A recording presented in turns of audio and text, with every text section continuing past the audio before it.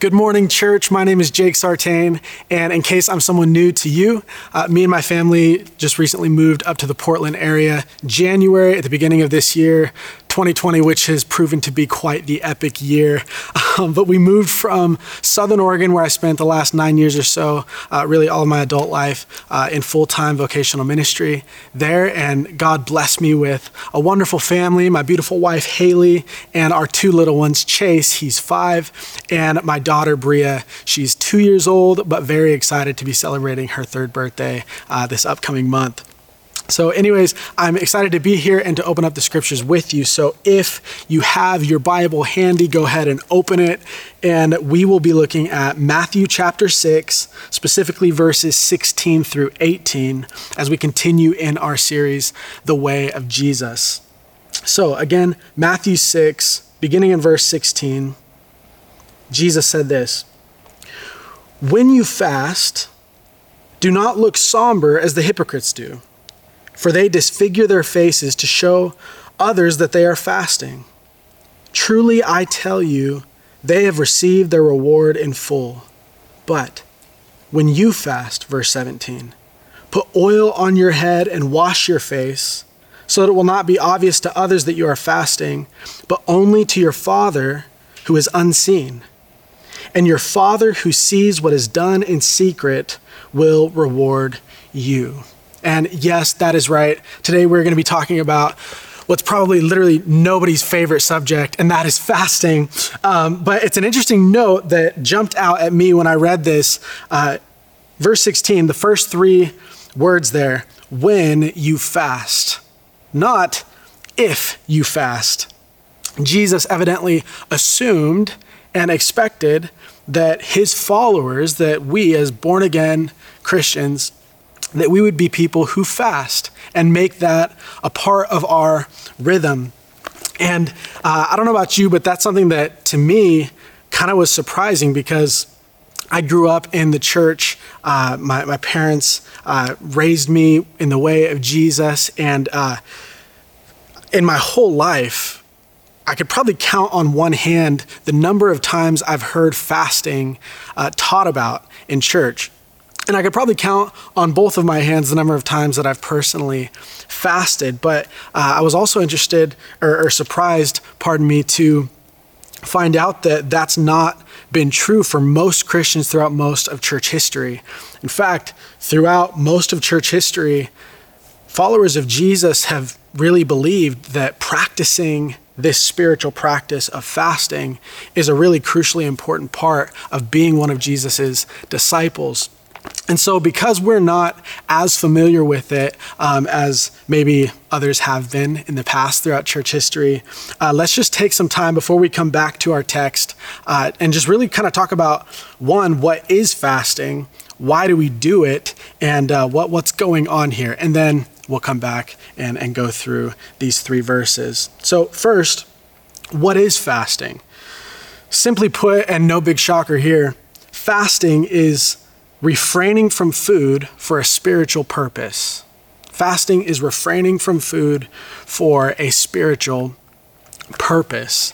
And the question becomes, well, what is that spiritual purpose? There's physical purposes, there's health-related purposes and benefits, and that's icing on the cake. But the primary reason why we do it is not for the physical benefits, rather for the spiritual. And so if fasting is refraining from food for a spiritual purpose, what is that purpose? And before we unpack that, I'd like to just briefly lift up 2 things that I believe are not the purpose of fasting.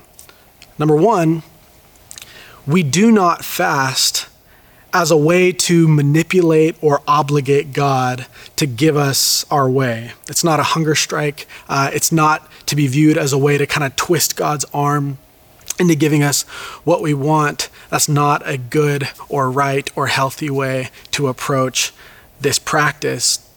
And secondly, and very similar to that with a slight nuance difference, we do not fast to somehow earn or merit God's favor and his love and his forgiveness and so forth.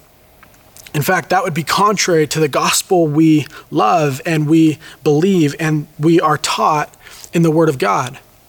We believe as Christians that we are saved by grace through faith alone, not in what we have done, but by faith in what Jesus Christ has done on our behalf in his life, death, and resurrection.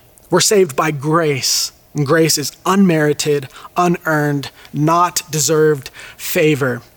And so, we don't want to view fasting in those ways, but that leads right into what the purpose of fasting is, spiritually speaking, for us as we look to do what Jesus is teaching us about and assuming we will do as his people.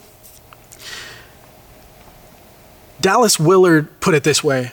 He said, fasting is feasting on God. Fasting is a way to cultivate our hunger for God.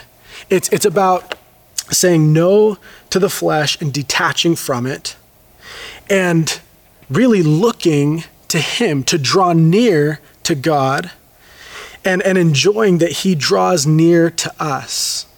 We don't have to white knuckle it and say, I'm going to fast so that God will be pleased with me. I'm going to deny myself so that I can be blessed by God and loved by God and enjoy a relationship with God. No, I believe the Lord would say to you and to me, hey, you are loved in Christ. You are blessed. You are highly favored. And so, come on in.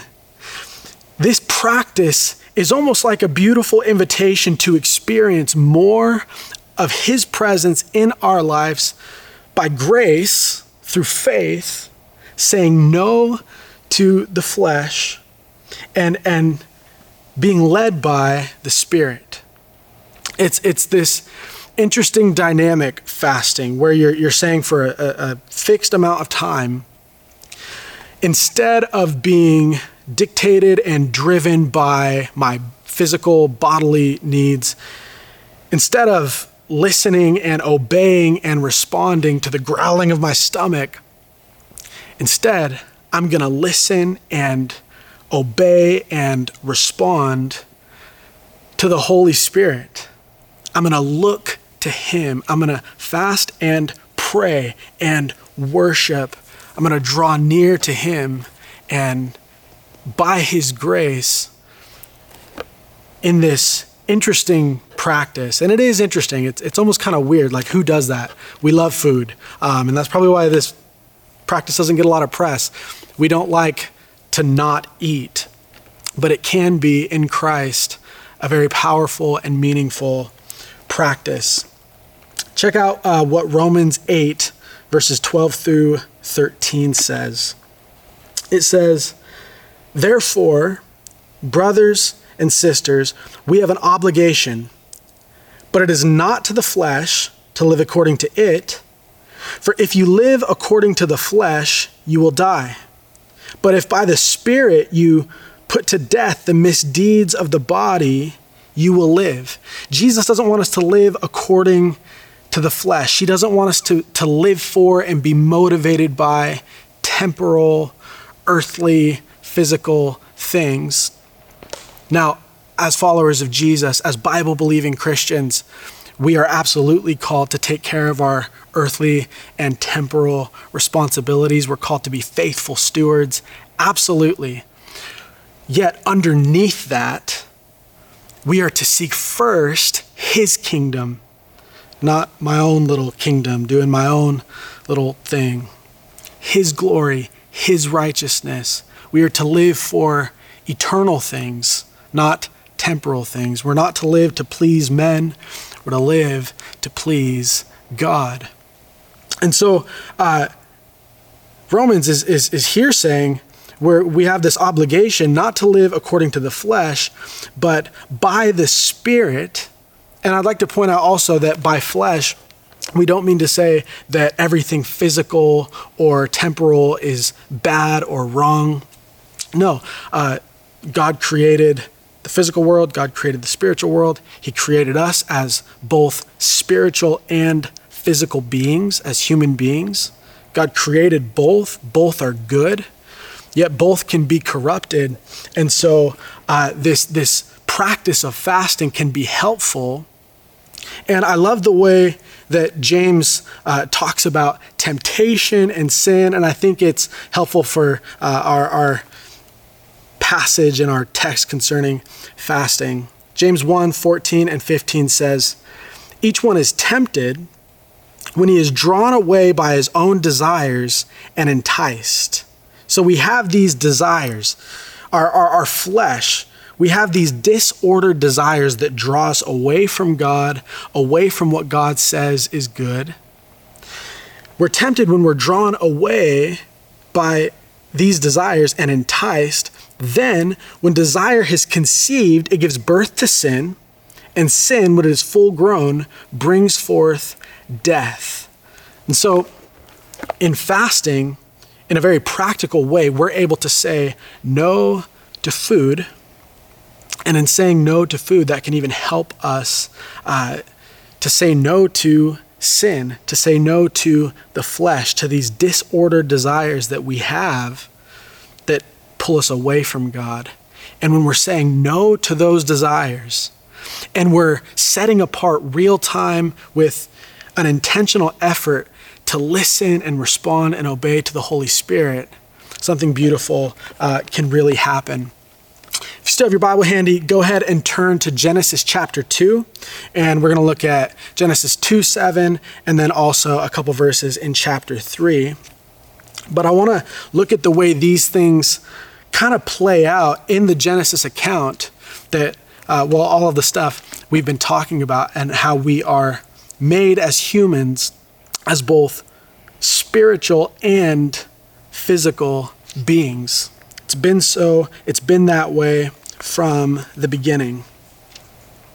Verse 7 of Genesis 2, "Then the Lord God formed a man from the dust of the ground."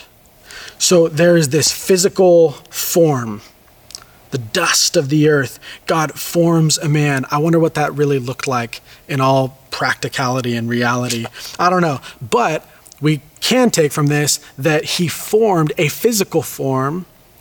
And then it says, it's really interesting, and God breathed into his nostrils the breath of life, and the man became a living being. And that word breath there is ruach in the Hebrew, and it can also be translated spirit. So God breathes ruach, spirit, into the man.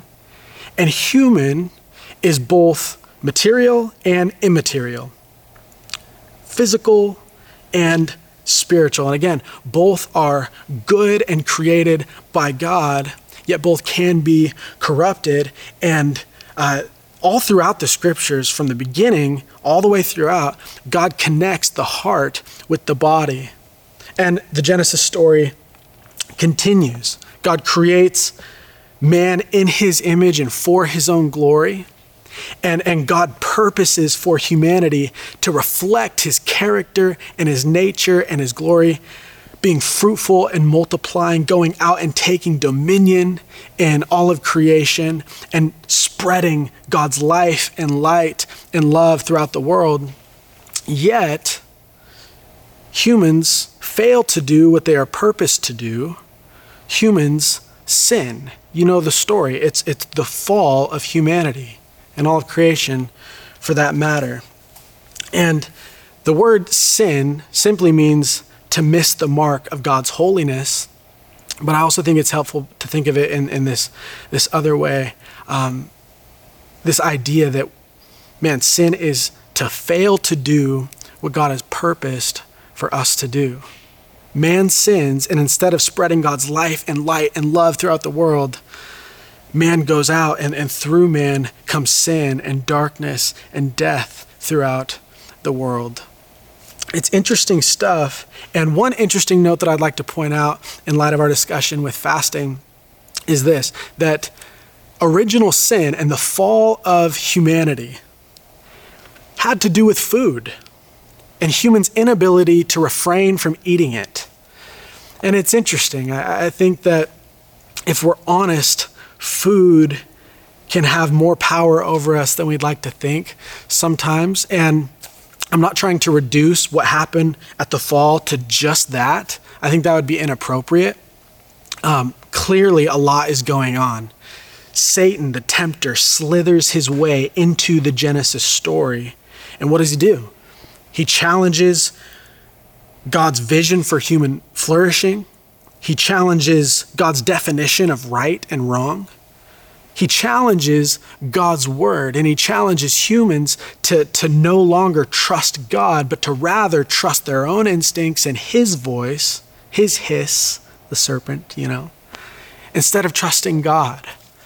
And that's what they do, and humanity fails to do what it is purposed to do. We sin. Again, the scriptures connect the heart with the body.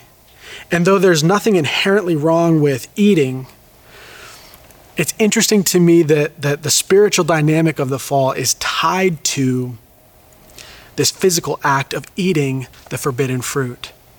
It's almost as if when they sink their teeth into that fruit, whatever kind of fruit it was, it's as if they're sinking their teeth into sin and death for the very first time. And so the fall happens. It's a huge bummer. And because of that, they're no longer able to stay in Eden, the place of blessing and enjoying this presence of God there and that beautiful situation that they had and were created in. And instead, they are forced to leave the place of blessing, and they're sent out with a curse.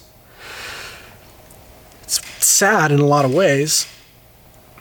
But then in chapter 3, look on the next page, there's this sudden burst of light and hope right in the middle of the curse. It's amazing to me. I love our God. He's mid-sentence in giving the curse to the serpent and the woman and the man. Yet there is where we find the first mention of the gospel, the good news of Jesus Christ. Check it out. Genesis 3, verse 14 and 15. So the Lord God said to the serpent, because you have done this, cursed are you above all livestock and all wild animals. You will crawl on your belly, and you will eat dust all the days of your life. Verse 15. And I will put enmity between you and the woman, and between your offspring and hers. He, speaking of Jesus, will crush your head, and you will strike his heel, pointing forward to his death. And then verse 16 goes on, and the curse continues on, to the woman. But there is this burst of light and hope. And beginning here, all of the Old Testament begins to point forward to one who is promised to come and reverse what took place in the Garden of Eden, to reverse the curse, to conquer and overcome sin and death and Satan, whereas humanity failed to do so. And so we continue to read through our Old Testament, and God's people continue to look forward to this promised one. We find out that he is going to be this king who will rule and reign in righteousness. But then the Old Testament comes to an end. And for 400 years, heaven is silent. There are at least one or maybe two blank pages in between Malachi and Matthew representing this silent 400-year period where there were no prophets of God speaking the word of God to the people of God. But then Matthew begins our New Testament. Matthew's the first book in the New Testament. And John the Baptist hits the scene. And he hits the scene like a voice crying out in the wilderness to prepare the way for him spoken of old in Genesis 3:15. The promised one of old had come. And where Mark presents Jesus as a suffering servant, Luke presents Jesus as a perfect and relatable man, and John presents Jesus as divine, as God. Matthew begins our New Testament by presenting Jesus Christ as just that, the Christ, the Messiah, the anointed one, the promised one of old, who shows up to set us free. It's beautiful. And there are many parallels that can be drawn between the Genesis story with Adam and the Matthew account, the gospel account with Jesus. I'm not going to try and do a comprehensive job of laying out all of those parallels, but I do want to point out just a couple or a few, because it's beautiful the way Jesus really plays out the Genesis story and leads us in a new and better way. So chapter 1 in Matthew, Jesus is presented as king. There's this whole long list of names that is actually quite meaningful.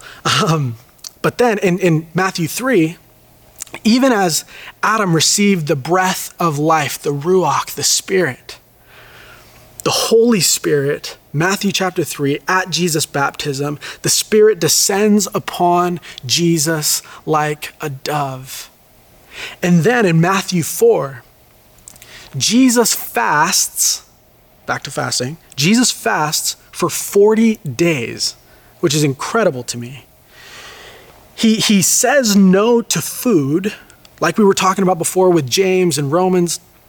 Jesus says no to food and then is ready when the old serpent, Satan, the tempter, slithers his way into the Matthew story. Jesus in the wilderness, he's hungry, and the serpent comes tempting. But where the first Adam failed, when there was temptation, both in Genesis and in Matthew 4, temptation involving food, temptation involving trusting the word of God and understanding rightly the word of God, temptation involving the temptation to rebel against God and his plan and his will, and also involving coming underneath Satan's dominion. Satan literally tries to get Jesus to bow down to him so that Jesus can sidestep the cross and rule and reign with instant gratification. Just come under my dominion, the tempter is trying to convince Jesus. Yet, Jesus does not fail where we failed, where Adam and Eve failed. Adam and Eve are our representatives, Jesus Christ overcomes sin and death and Satan. And he ultimately overcomes all of those things on the cross and when he rose from the dead. But then, I love this, instead of a sinful couple, Adam and Eve, who fail to do what they're purposed to do, they sin and they are cursed and they go forth and humanity spreads darkness and sin and death. Jesus, he goes forth from that wilderness experience and he begins doing what humanity was purposed to do all along. He begins spreading the life and light and love of the Father. He brings healing and restoration to people in a beautiful way. And instead of a proclamation of a curse on humanity, like in Genesis 3, in Matthew 5, I just got to read verse 1. When Jesus saw the crowds, he went up on a mountainside and sat down.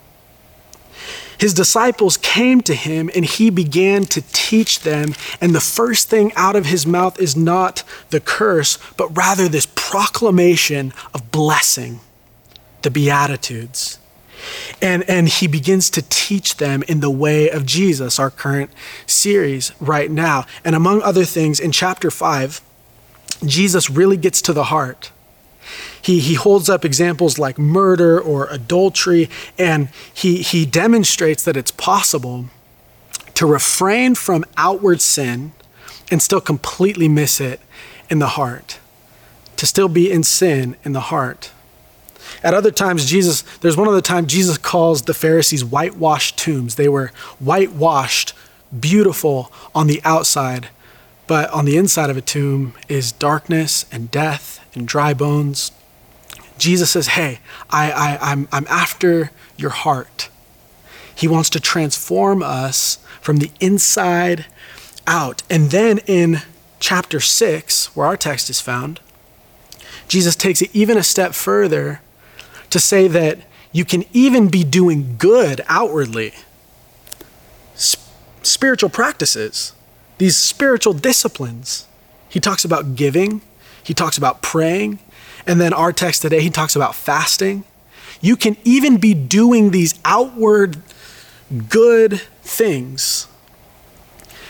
But in our sinful nature, man, we found a way to even mess up good things internally in our heart. Jesus is after our heart. And so that brings us right back to our text.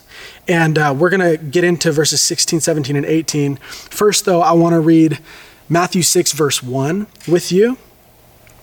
It says, "Be careful not to practice your righteousness in front of others to be seen by them. If you do, you will have no reward from your Father in heaven." And I read that verse because that verse is really the foundation and the thrust of the rest of the passage. Jesus is talking about practicing your righteousness in verse 1, and then he goes through 3 spiritual practices that are right. But he says, don't do it to be seen by men.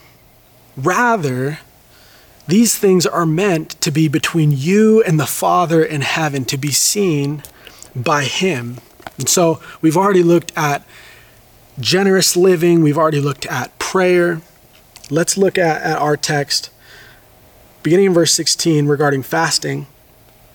And again, it's not if, but when, verse 16, when you fast, do not look somber as the hypocrites do, for they disfigure their faces to show others that they are fasting. Truly, I tell you, they have received their reward in full. Now, I'm going to pause right there, but in these 3 verses, we see a negative command, a positive command, and a promise. And in verse 16, we find that negative command. He's saying, don't fast like the hypocrites do, to be seen by men. No. Don't do that. I like what the NIV commentary said about this verse. Such voluntary fasts, the Pharisees would fast usually twice a week. Such voluntary fasts provided marvelous opportunities for outward religious showmanship to gain a reputation for piety. The point is not that there was no genuine contrition, but that these hypocrites were purposefully drawing attention to themselves. I also love the way Matthew Henry put it in his commentary. He says, they proclaimed their fasting. They proclaimed it, and they managed it, so that all who saw them might take notice that it was a fasting day with them. Even on these days, they appeared in the streets, whereas they should have been in their closets. And they affected a downcast look, a melancholy countenance, a slow and solemn pace. And I love this part. They perfectly disfigured themselves. They perfectly disfigured themselves, that men might see how often they fasted and might extol them as devout and mortified men. First, a negative command, verse 16. Don't do that. Don't play this game of religious showmanship when you're really far from God in your heart. But then verse 17 continues with a positive command, verse 17 through the first part of 18. But is a contrast conjunction. In contrast to that and that way of going about it, when you fast, put oil on your head and wash your face. Maintain basic hygiene. We don't need to take this too literally and go to our pantries and dump cooking oil, on our heads. No, just maintain basic hygiene, to not raise any eyebrows or what's that guy up to. No, it's not about being seen by men. Maintain basic hygiene so that, verse 18, it will not be obvious to others that you are fasting, but only to your Father who is unseen. So these 2 commands, one negative, one positive, they work together and get at the motivation of our heart. It's not about It's not about being secretive. When I was 18, I lived in a house with 8 other guys. We were in the school of ministry, and we ate every meal together all day. We were basically together all day, every day. But one of my friends, he decided to fast every once in a while, but he was scared that he would lose his reward if anybody knew. He felt like he had to keep it a secret just between him and the Father in heaven. And what that did is it just made us honestly really suspicious of him, because we'd just see him whoosh, by the hallway, or we'd hear the front door slam shut at mealtime, and we'd hear his feet literally running, out of the driveway. And we think, man, like, what in the world kind of sketchy stuff is he sneaking off to do right now? That's not the point. We can actually carry the same logic with fasting over that we use with the other 2 spiritual practices in this passage, being generous and praying. We're not paranoid about people knowing that we tithe or live generously. We pray together often, hopefully. It's okay if you're doing these things. It's good and right. In fact, Jesus assumes that his people will. And that mindset would be helpful with fasting. If, like we assume that if someone's walking with Jesus, they're going to be living generously in his name, they're going to be praying and communicating with him, that this practice, fasting, will be something that becomes a rhythm in life. And again, I'm preaching to myself. This is stretching for me because, it's just not the way I'm used to. But it evidently is the way of Jesus. Thirdly, so a negative command, a positive command, but then number 3, a promise. Look with me at the last line of verse 18. Jesus says, "And your Father, who sees what is done in secret, will reward you." Now again, we're not fasting for something to earn or deserve or twist God's arm into giving us something. No, but it is amazing to me the way God in his grace, he gives us grace upon grace. He's delighted to bless us. And this can look a number of different ways. It might come in the way of spiritual breakthrough or being able to overcome temptation with sin. It might look like answer to prayer, perhaps. I don't know. But at the top of the list, I think finding it to be true that if we'll say no to food for a fixed amount of time, for the purpose of knowing and experiencing more of Jesus' presence in our lives, if that happens, if we draw near to God in this way and find that he really does draw near to us, like James 4:8 talks about, that in and of itself is the greatest reward we could ever possibly hope for or imagine. It makes me want to do it. It makes me want to put this spiritual practice into practice, to say, yes, Lord, I want more of you. Thank you that I'm saved by grace through faith alone, that my goodness, you are delighted to lead us out of darkness and sin and death into this marvelous life and light in Christ. We need to learn a better way. And so how does this look practically? Like literally, specifically, what does it look like? We're refraining from food for a season, for these reasons. Well, the most common way that people in biblical history and church history have gone about fasting is a 24-hour fast, meaning from dinner to dinner or from sundown to sundown. So just to kind of lay out what that looks like, you eat dinner, and after you finish dinner, and you might make it like a big dinner, but I like to make it a big dinner, but you eat your dinner and then you begin your fast where you refrain from food. So you say, I'm not going to consume any calories through the rest of the evening, through the next morning, through breakfast time, through lunchtime, and then you break your fast with dinner. And That can be an early dinner if you want. This isn't a legalistic trip. There's no, hard line specifications, but you're basically skipping 2 of the 3 meals for the purpose of setting apart real time with a real intention, again, not to listen and obey and respond to your body and the growling of your stomach, but instead to say, I'm going to come before you, Lord. I'm going to present myself to you. And intentionally seek your face, intentionally listen and obey and respond to you, Holy Spirit. It doesn't have to be that way. That's one way and a common way. It can also be longer than that. For any of you brave and ambitious souls out there, there's examples of 3-day fasts, 7-day fasts, 40-day fasts like Jesus, Moses, and Elijah did in the scriptures. And I kid you not, I have a good friend that did a 40-day fast, and I asked him about it, and he basically said it was intense. It was a crazy time, but it was incredibly fruitful. And that's not very common. He's the only person that I know or am aware of that's really done that. But there are longer fasts that you can do. A couple practical words of wisdom regarding fasting. When you do, again, not if, but when you do, make sure to drink a lot of water, keep your body hydrated. Your body needs that.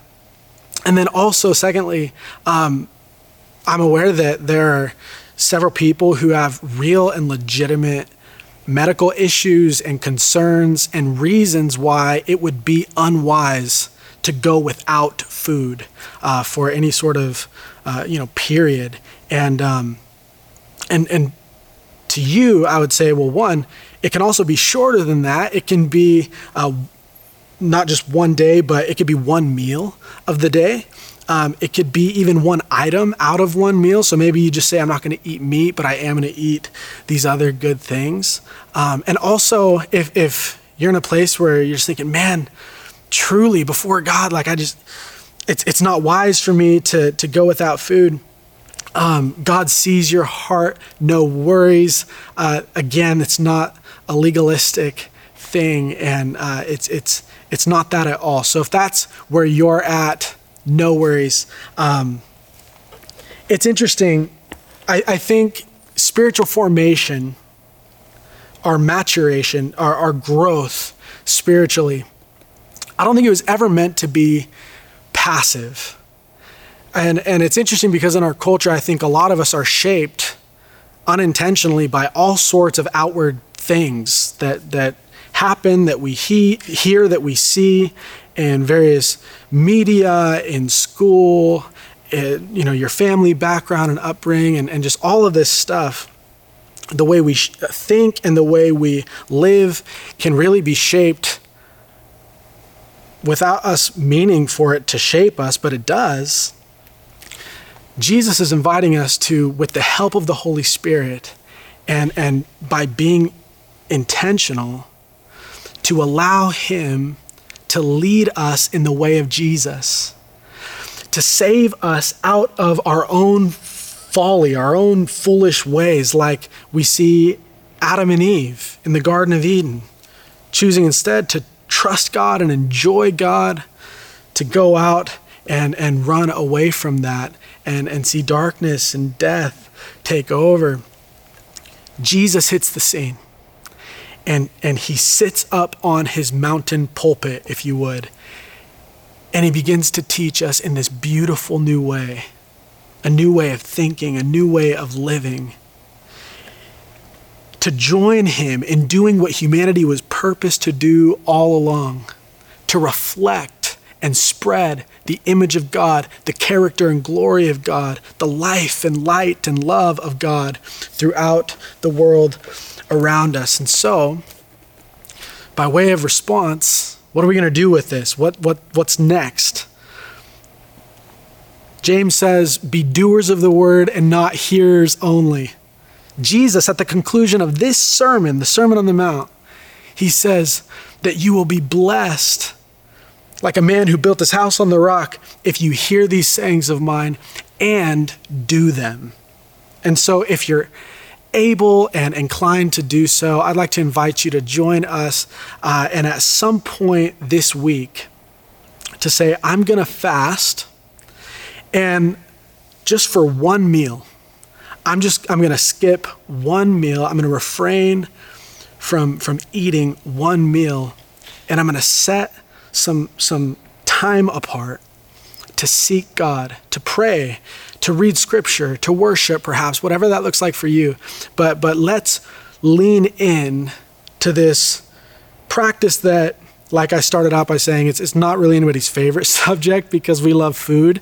But the more I look at it, the more I study it, the more I'm realizing, my goodness, this fast is for my joy. This practice is for my good. So let's put that into practice at some point this week. But before we do, at this time, I want to invite you to take the bread and the cup, because while Jesus does assume that his people will fast, much more often than that, I'm glad to say, he also assumes and expects that his people will feast. And I'm holding a miniature cup and like a mini wafer thing. And so it's kind of funny to say that this is a representation of a feast. But when Jesus introduced communion, it was at a feast. It was around the Passover feast. And he said, hey, when you do this in remembrance of me. I'm so thrilled that we're not in a place where we have to earn our salvation.